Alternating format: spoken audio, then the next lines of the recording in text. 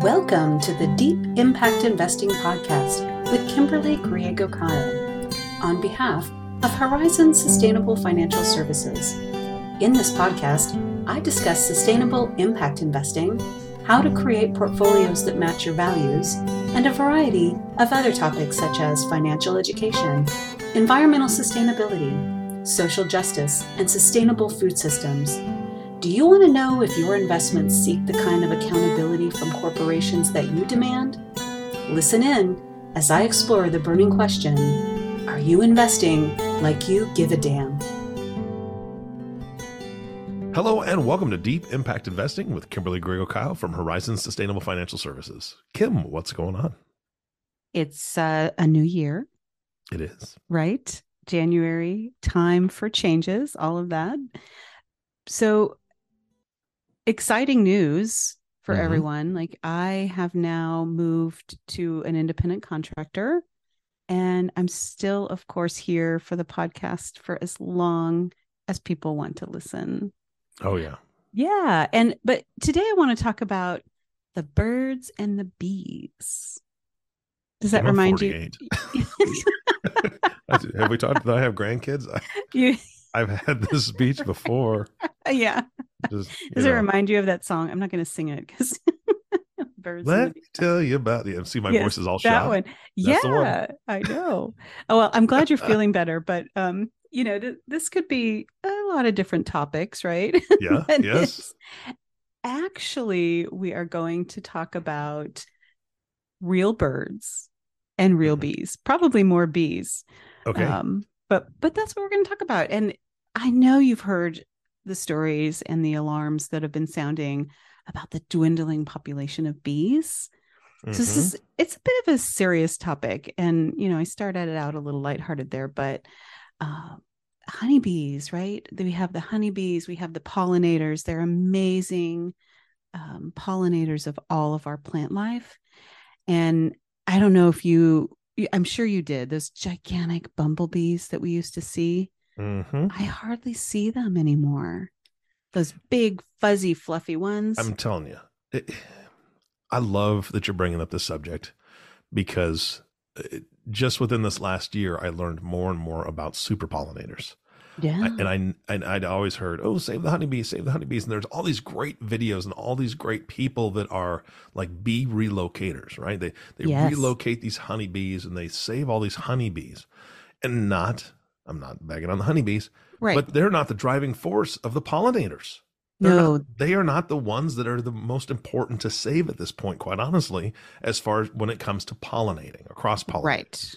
Right. I did not know that. I had no idea. I was really all about the honeybees until I realized that there's so many other bees that don't produce honey, but they're not jerks like hornets or wasps. Right. We're not talking about hornets and wasps. Yeah. There are a lot of native bees in locations around the world. Yeah. And they're not producing honey, but they are big pollinators. Birds are pollinators.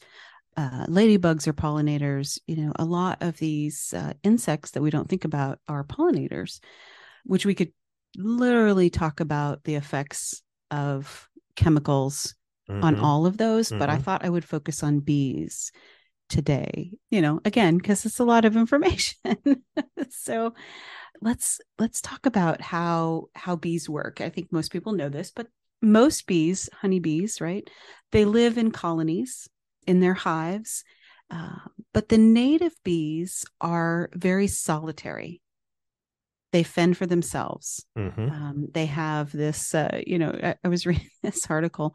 It said that native bees, the life of a lone native bee is very tough.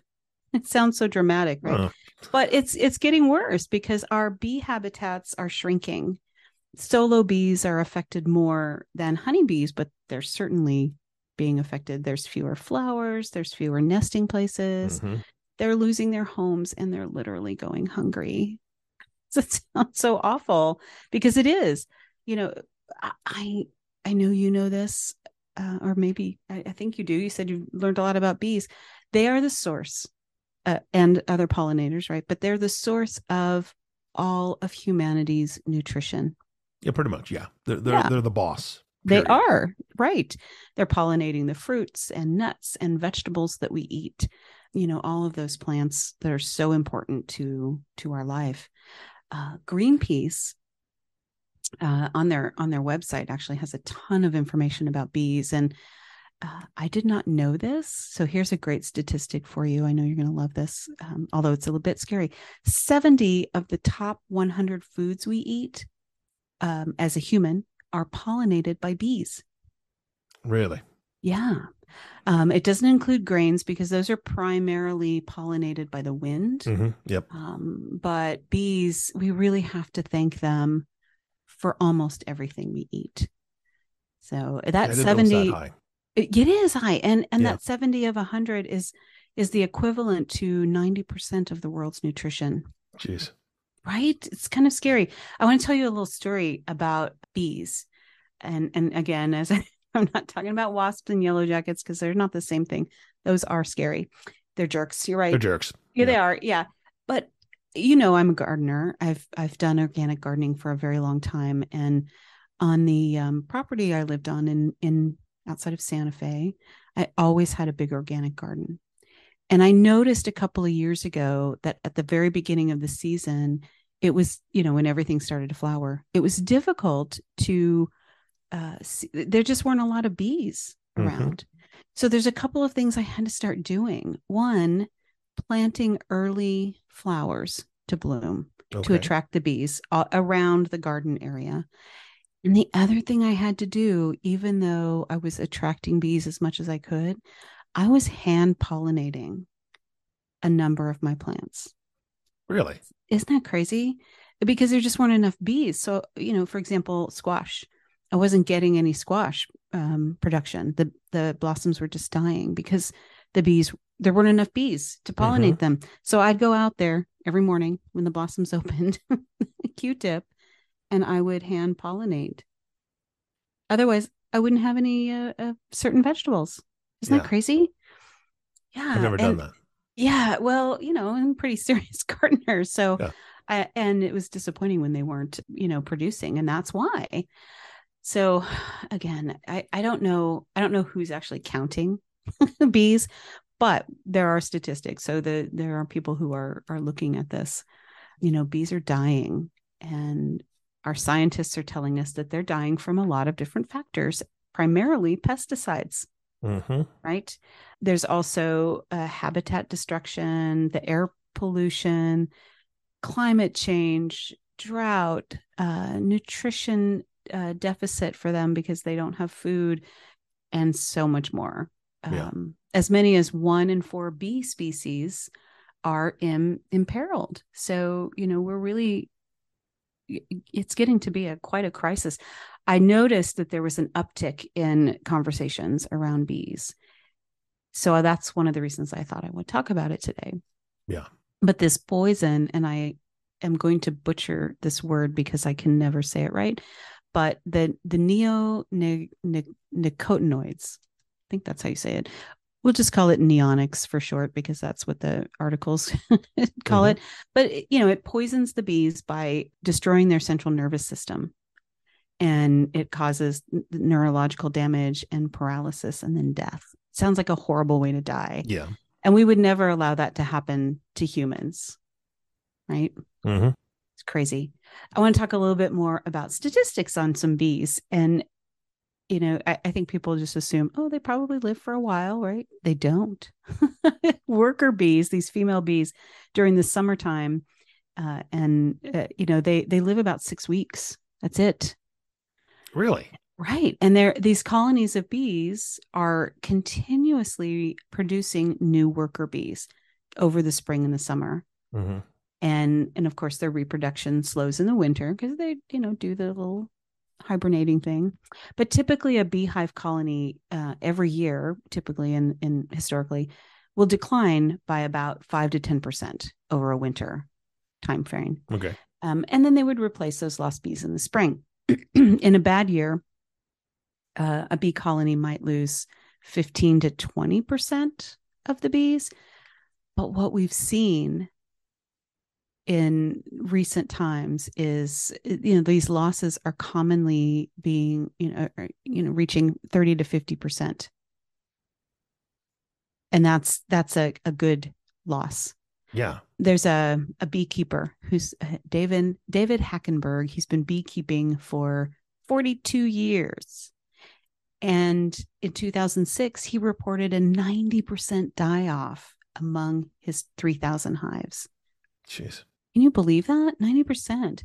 The U.S. National Agricultural Statistics show honeybees declined from about 6 million hives in 1947 to about 2.4 million hives in 2008. So it's a 60% reduction in honeybee hives.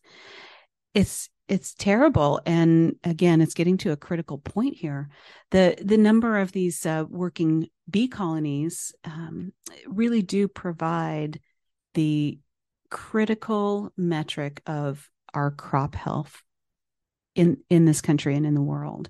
But in the US, United States, among crops that require bee pollination, the number of bee colonies per hectare or acre, as we would normally call it, has declined by 90% since 1962. And they cannot keep pace with the winter die-off rates and all of the habitat loss on their own, right? It's something that we have to get involved with. The chemical industry, let's just talk about that a little bit. In the last 4 years alone, this chemical industry, and there's a number of companies which we're not going to name, although maybe we should and shame them, but we won't. They've spent more than $11 million on a PR campaign trying to say that this bee die-off situation is not their fault. Okay. Right? But there's a University of California apiculturist. I love that name. It's apiculturist. His name is Moosen, Eric Moosen. And there's a number of other biologists as well who have found that the more than 150 different chemical residues have shown up in bee pollen. So not only are we killing the bees, but we're passing that chemical on to our bodies when they're creating honey. Jeez. Yeah. It's a little intimidating when you think about it, but there are global solutions being suggested by many, and a lot of this will come down to probably some political will. But according to Greenpeace, there are 3 things that we can really do and focus on. One is ban the 7 most dangerous pesticides. As we saw with lawsuits in recent years, these pesticides are harming humans too. So it's not just for the bees, it's for us as humanity. And then we need to preserve their natural habitats, because that helps pollinator health by, making sure there are habitats. And there's a couple ways we can do that. Not just planting flowers in gardens, but, creating those little bug and bee houses, or you can just buy them and put them out in your yard. And then, of course, we have to restore the agricultural system. Our ecological agricultural system is a mess. We've talked about that before too. I have some other thoughts on things that we can do, but I want to take a quick look at the ecological agricultural system. But let me interject here, because I don't know. I don't want to be a pain in the butt here, but no, it sounds to me like there's a lot of finger pointing, right? So here's what I'm thinking. Do you remember the guy that invented the microwave, or basically discovered the microwave, if you will? Do you remember how that happened?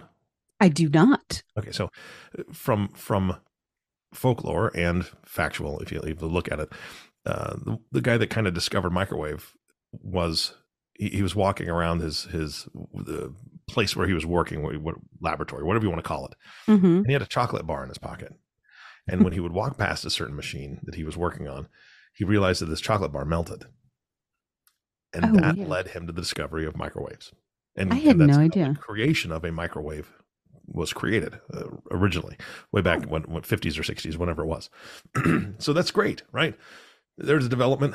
Now we have a microwave that cooks food a lot faster, so on and so forth, yada, yada, yada. Let's fast forward a bit, right? We make things, we have no idea how they affect other things. You think about that chocolate bar. Ooh, that's kind of neat, nifty. He had a s'more in his pocket, basically. Right. Well, that could have also cooked his thigh, right? I mean, if it was strong enough, it could have done more. So let's talk about cell phone towers. Let's talk about all these other things. So that's why I'm saying the finger pointing. Do you think it's a situation where the pesticide industry is like, oh, well, it's not just us. It's mainly not us. It's really just look at all the cell phone towers that are going up. And it's been proven that, the life cycle of a honeybee is affected by electromagnetic radiation exposure in cell phones and towers. Okay. Yeah. Right. So is it just a bunch of finger pointing and people don't want to take responsibility? Probably. Yeah. Because it's an expensive process. Yeah. And companies will literally lose their primary products. And, that's you mean the ones that are killing them. Yeah. What? You mean the ones that are killing us? The poison? Yes. Yes. Oh, okay. Bummer for them. Right. Okay. I'm not weeping over here, Kim. I don't feel bad. No, not really. But they, they're doing everything they can to survive. Right. So they're trying to push the responsibility off on someone else. But it's a cause of so many things, and it's not just chemicals. Yeah. But that is a huge part of it. I mean, when I was reading about how it affects the bees' neurological systems, and as I just mentioned, it's a horrible way to die. And seriously, and it is scary because we think, oh, we're absorbing those chemicals, not in the same high concentration that bees are because we are so much bigger, but it's still going into our system. Yeah. So I hear you. It's frustrating. Yes, it's frustrating. So many things I talk about on here are a bit frustrating, and I always try to come up with some solutions that we can all participate in. That's why I'm here. Right. So I so enjoy doing this with you because we can, have a little fun too, but talk about these serious subjects. When I was researching all of this, I really went down so far down into some rabbit holes, got lost for a while because there's just so much information and interesting side topics. And honestly, if I can find an expert to come on the podcast who's really knowledgeable about bees, I will bring them on. Yeah. I'm going to just put that out there. The easiest. So I want to go back and talk about the idea of ecological agriculture. Okay. Because I think this is important. It's also known as agroecology. And this is a process where we are, and this is all related to bees, but it's a process of how we restore soil health rather than deplete it. Sounds simple, right? What do people do traditionally now? Crop rotation, right? That, yes, but they're also just throwing chemicals on it, which we cannot do. For what? to kill off the weeds and other insects and things like that, so they can quote unquote get better crop production. What we're getting is the complete opposite. It's true. Like nature really does know best, and they have, there's always been these historical processes that we are not doing now, where you just don't till a field at the end of the season or in the spring. So instead, what farmers are doing now to create better soil health is planting cover crops. They're not tilling the soil. They're just planting on top of this composted material in the fields. And this is part of what we are calling agroecology. It's very important to plant these cover crops and then let them die back over the winter and compost themselves, which helps prevent soil loss and the nutrients that are in the soil that we need, because it's not running off. The dirt isn't running off. The way we water is important. The way we water our fields, and using irrigation rather than those large sprinkler systems, which causes a lot of runoff. Irrigation is much better because then it's just sitting in the field and soaking in. I found a really great definition or description of what ecological farming is, or agroecology. And it's funny, of all places, I found it on a CBD hemp website, which makes sense because people are using those products. Yep. And putting them into our bodies. But this site said, ecological farming really focuses on using the natural resources as well as avoiding irradiating the soil with chemicals, right? Mm-hmm. So the resources are used to continue to run these types of farms. They're all sustainable resources. So they're using solar panels or wind turbines instead of fossil fuels. They are using nature to repel potentially dangerous pests and weeds instead of using chemicals. So agroecology is encouraging composting of our systems, the natural process, and the use of natural fertilizers. So I guess I've never really asked you, are you a gardener? No. Okay. We don't have the space for it right now, and the gardening that is done around here is just mainly flowers, not food.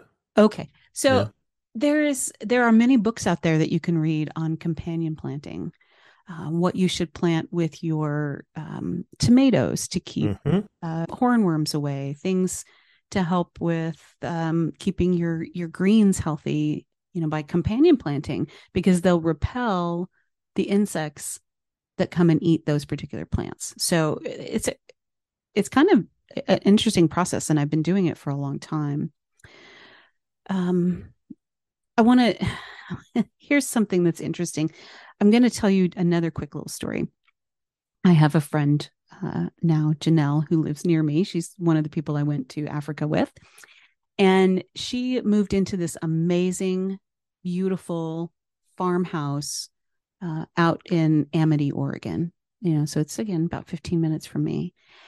And when she moved in, she planted a bunch of flowers around the front of her house, and they came up and they bloomed. And she came home one day and they were all cut down. What? And she was like, what the heck happened?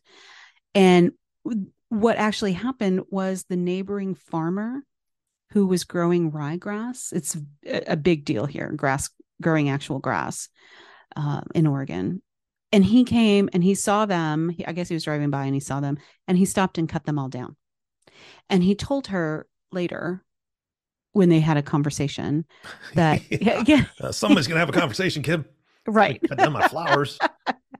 Right. Like, who did this and what? But he actually came over and apologized for doing that. He said, but you have to understand that every time those flowers pollinate, the bees pollinate those and then spread it to their ryegrass, it can destroy the entire crop. Isn't that crazy? So any of the seeds that might blow over there, the crop becomes worthless if that happens. Really? Yeah. And so she said she can't have flowers, and she can respect that. But on the other side of that, they're using so many chemicals that the pond on their property no longer supports animal life. That she used to have a lot of frogs and those types of things in the pond, and they're gone.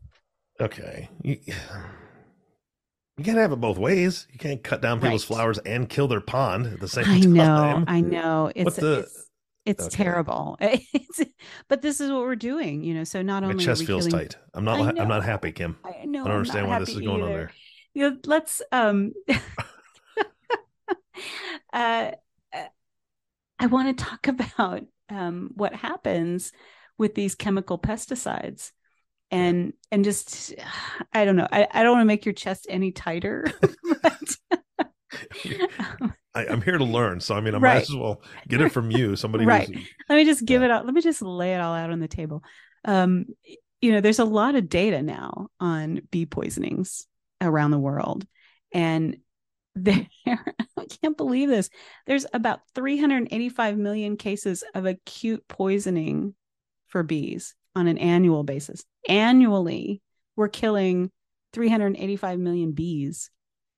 I shouldn't laugh because It's not funny, but I do like to have a good time with you. And, the number of these cases has increased so dramatically from 1990. So now, as I just said, 385 million cases annually. In 1990, it was an estimated 25 million poisonings for bees and pollinators, I think. So that's a big jump in 30 years. I know you've heard about genetically engineered seeds. Yeah. So in a second, let's get to genetically engineered seeds in a second. Okay. Because do you happen to have the population statistics for the last 25 years out of curiosity? Let's see. So the study, human population.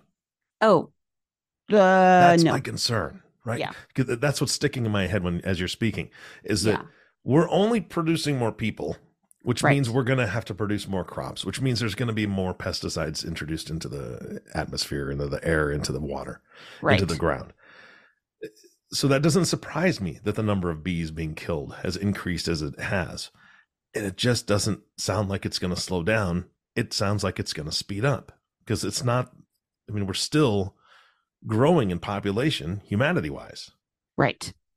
Which is also a problem. So the study does talk a lot about the increase of poisonings and what they're calling the global destruction of acute unintentional pesticide poisonings. So this study you can find on arc2020.eu. So it's a European website. And they have been tracking this for a while. It just actually, I don't know, if you really want some gut-wrenching information, go look at this.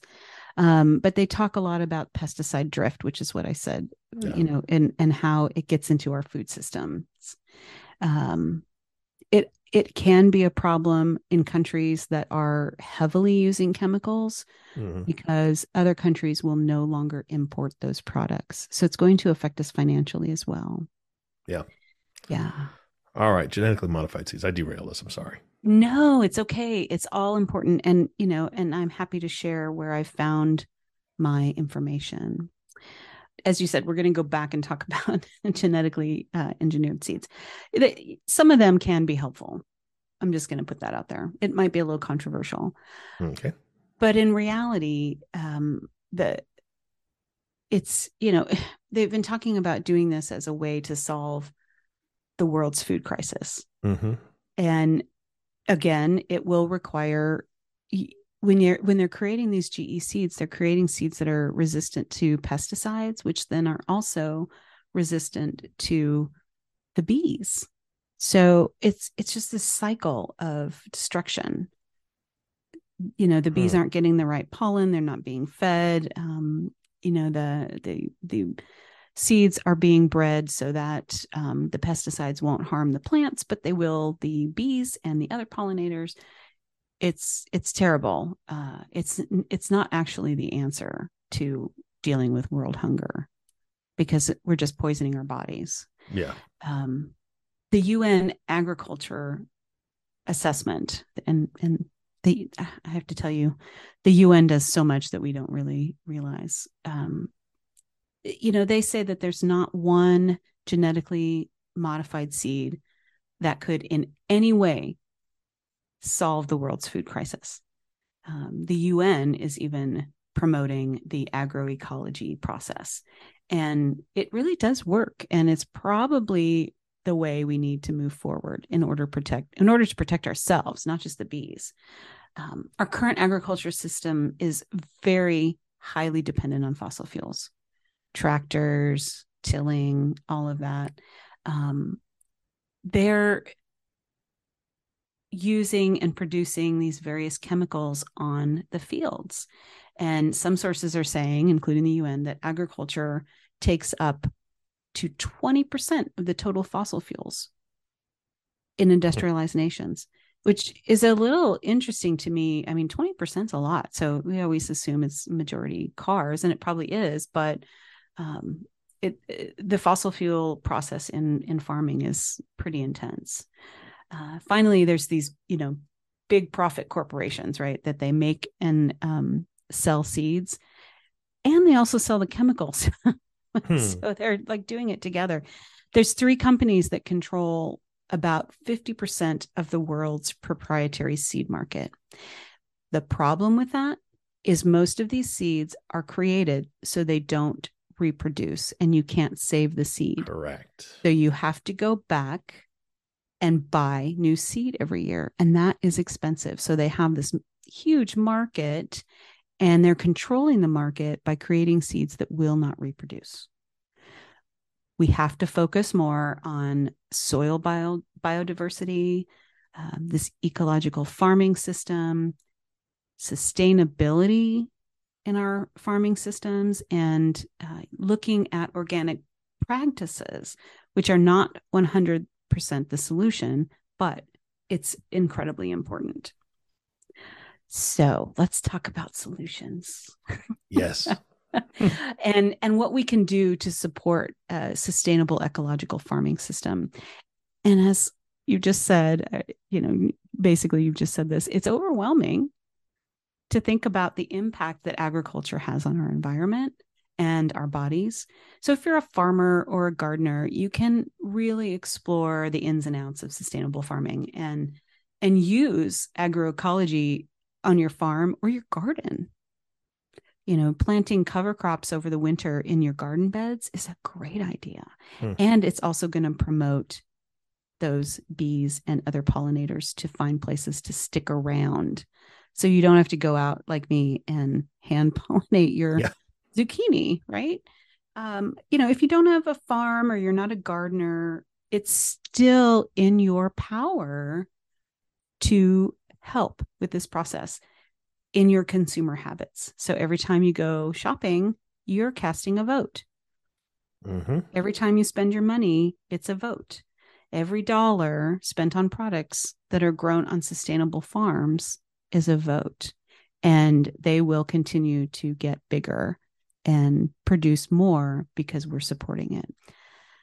I know people think that organic produce is a lot more expensive, and in some places it might be, but the more we're supporting it, the cheaper it will eventually get, right?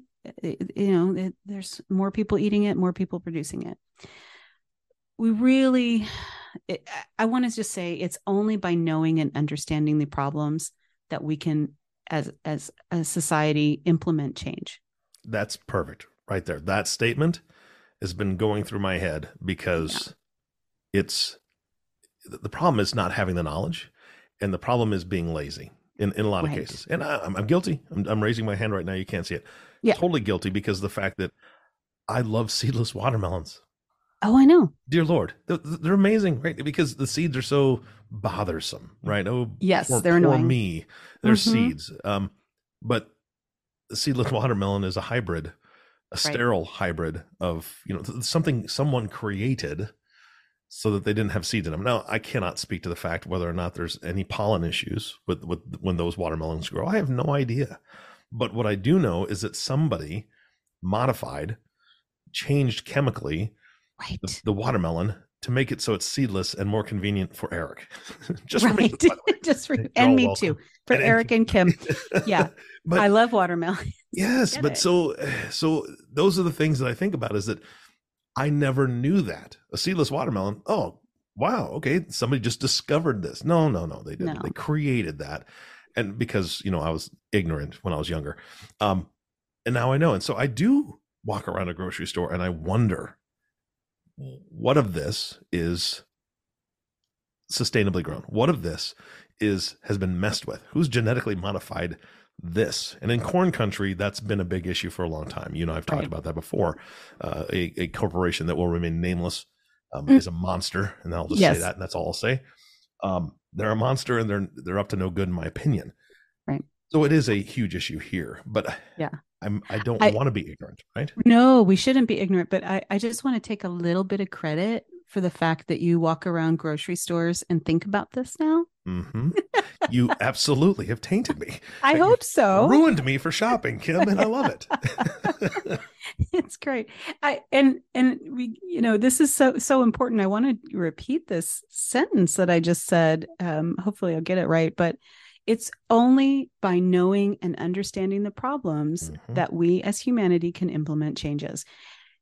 And I just want to emphasize that because, as you said, it is true. And 100%. And as I talk about these difficult things, but I do it because knowledge is power. Yep. Yeah. So we can individually and as groups support organizations that spread this knowledge and help farmers and gardeners change their habits, looking at ecological farming, looking at the chemicals that we're using to destroy bees, all of that.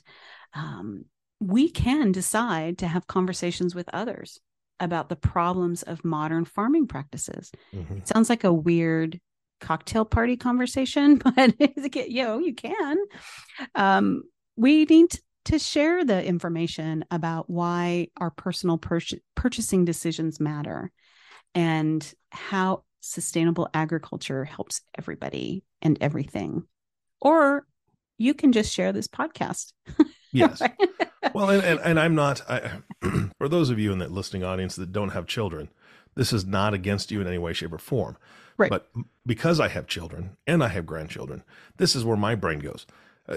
As far as a cocktail party conversation, if you're talking with other folks that have children or grandchildren and they want to see them have food right. that's not tainted with chemicals and they care about the next generation, that's a great conversation to have, right? Because there's something that needs to be done. And again, many hands make light work. Well, guess what? Right. Many eyes opened make a difference when it comes to shopping and personal choice and those little things that if we just walk past the seedless little, watermelons that are so fantastic and grab one that has not been screwed up with, right? Somebody hasn't messed with it and sterilized a watermelon for whatever reason. Right. There are choices to be made. And so I think it's a great conversation. You have brilliantly and concisely explained it.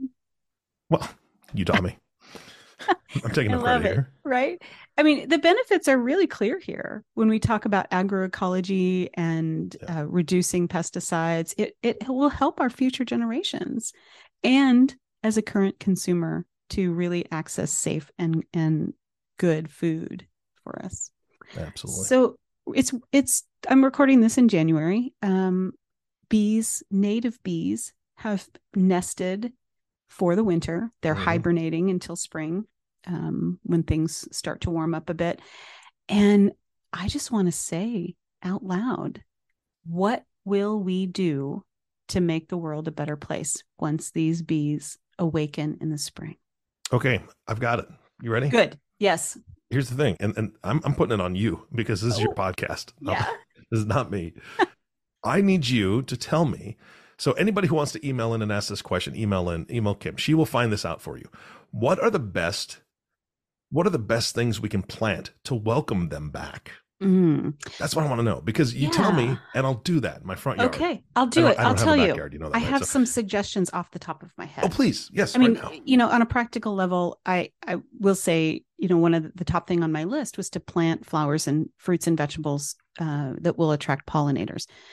Early season flowering plants that encourage the bees to come and feed when they're literally so hungry from hibernating. Yep. Right.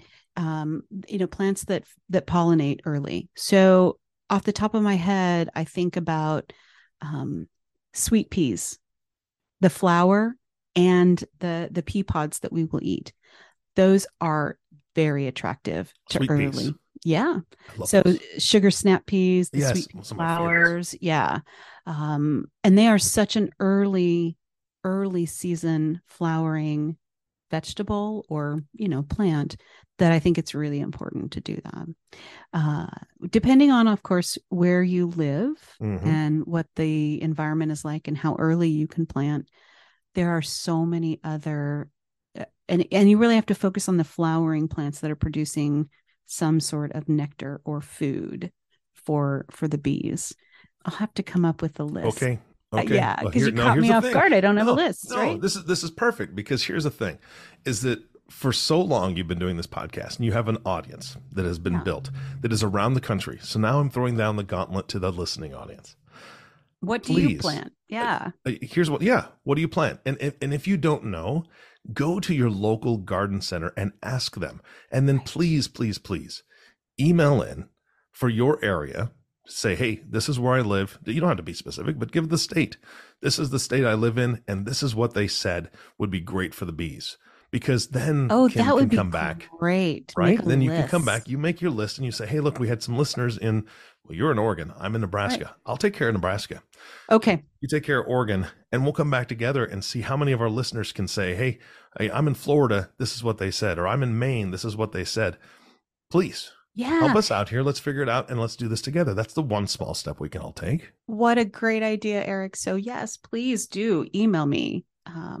And we'll give you that information at the end of the podcast on how to contact me so we can create this list. I think it's a great idea. The other thing we can do is put out those little bee and bug houses in your yards and gardens. They can be very unobtrusive, so you don't really see them, or you can put them in places where you will see them, and they're cute. Yes, you can make some really cute ones. Little signs on there, welcome bees. Yeah. Welcome home. That's right. A little teeny tiny sign. The other thing is, honestly, get rid of your grass lawn. Oh, that's a big one. It is a big one. And not everybody will be willing to do this, but these are uniquely American things to have Lawns, this big lawn, which one, it's difficult to care for. And every time a dandelion comes up, we're out there throwing chemicals on it that are then washing into the street and then washing into our water tables. Mm-hmm. Hello, so, you've got to quit. We've got to quit doing that. We should never use pesticides again. Mm-hmm. And that's a big ask, but anywhere, not even on the sidewalk cracks when the grass comes up between it. There's other ways to deal with it.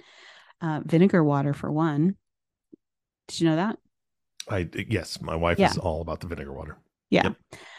We also need to put out water sources for bees in the warmer months. Mm-hmm. We think about it for the birds, but smaller water sources for bees are very helpful because, bees are a little worried about some of the bigger birds. They're not going to go to the same watering hole. So we have to think about it.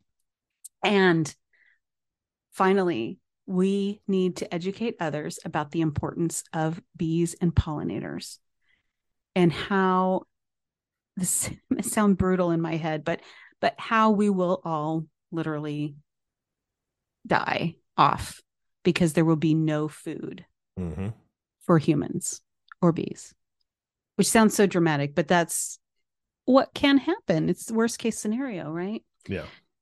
We didn't really get to birds much. I mentioned them. I have to do another podcast on birds. And I probably could have so much more to say on why bees are so important.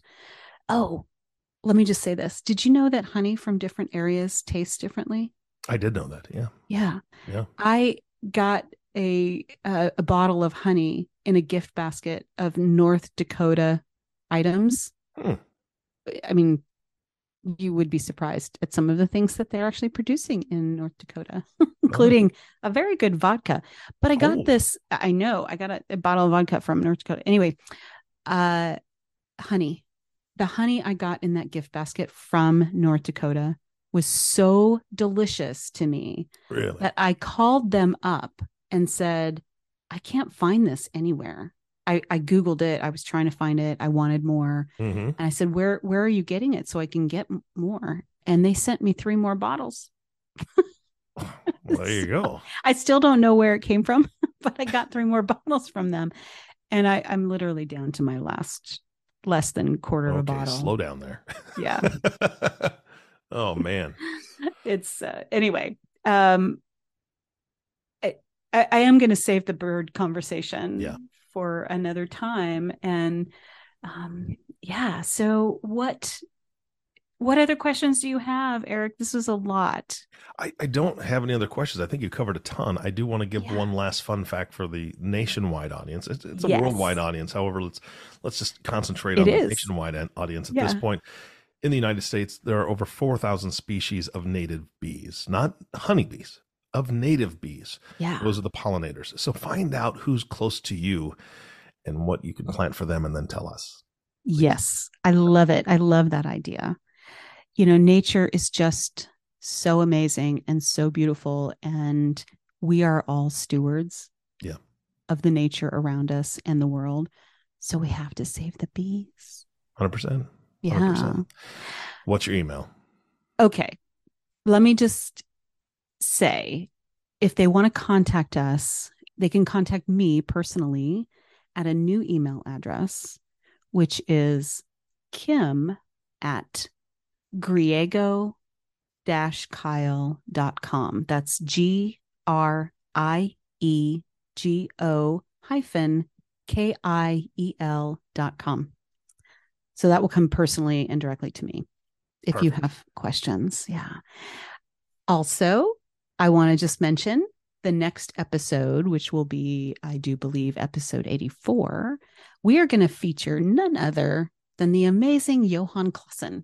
All right. I haven't heard from him in a long time. I know. He's going to be on, and we're going to discuss the past year. We're going to discuss the markets in 2022 and what affected the markets. We'll talk about inflation, maybe what a recession really is, and also what he thinks might affect the markets in 2023. So I'm going to ask him a question that I want you all to hear the answer to, but it's a secret. So you're going to have to listen to the podcast in order to know what that question is. It's a good one. And if you want to know who Johan is, there are past episodes that Kim and Johan did together.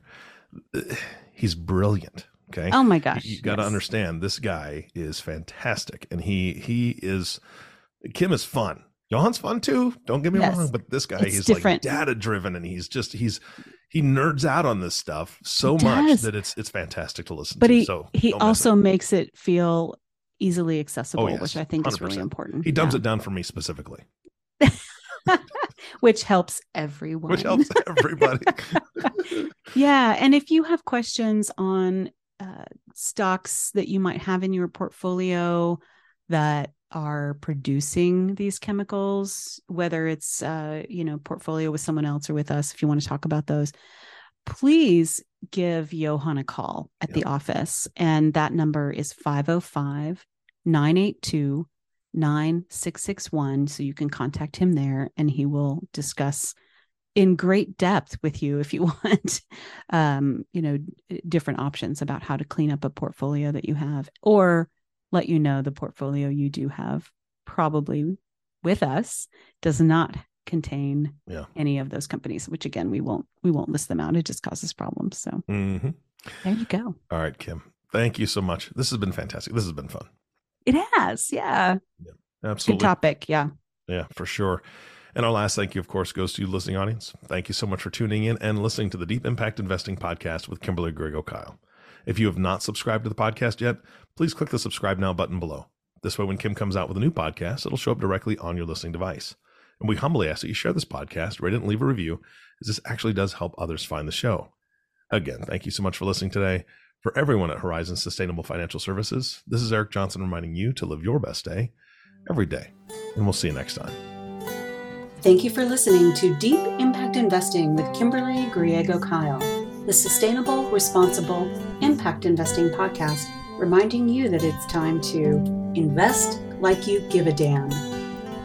If you have questions about this podcast or topics you'd like to hear addressed on an upcoming podcast, please email me at kim@griego-kyle.com. That's GRIEGO-KIEL.com. Or give Horizons a call at 505-982-9661 and be sure to ask for Johan Clausen. Don't forget to click the subscribe button to be notified when new episodes become available. and to share this podcast with colleagues, friends, and family. The companies I may speak about during the podcast are not recommendations for investment. Only you and your financial advisor can determine what the right investments are for you. Kimberly Griego-Kyle produces this podcast on behalf of Horizon Sustainable Financial Services. Horizon Sustainable Financial Services, Inc. is a registered investment advisor registered with the SEC. Horizon Sustainable Financial Services, Inc. and its financial professionals do not render tax or legal advice. The information covered and posted represents the views and opinions of the host and/or guests and does not necessarily represent the views and opinions of Horizon Sustainable Financial Services, Inc. This content has been made available for informational and educational purposes only. This content is not intended to be a substitute for professional investing advice.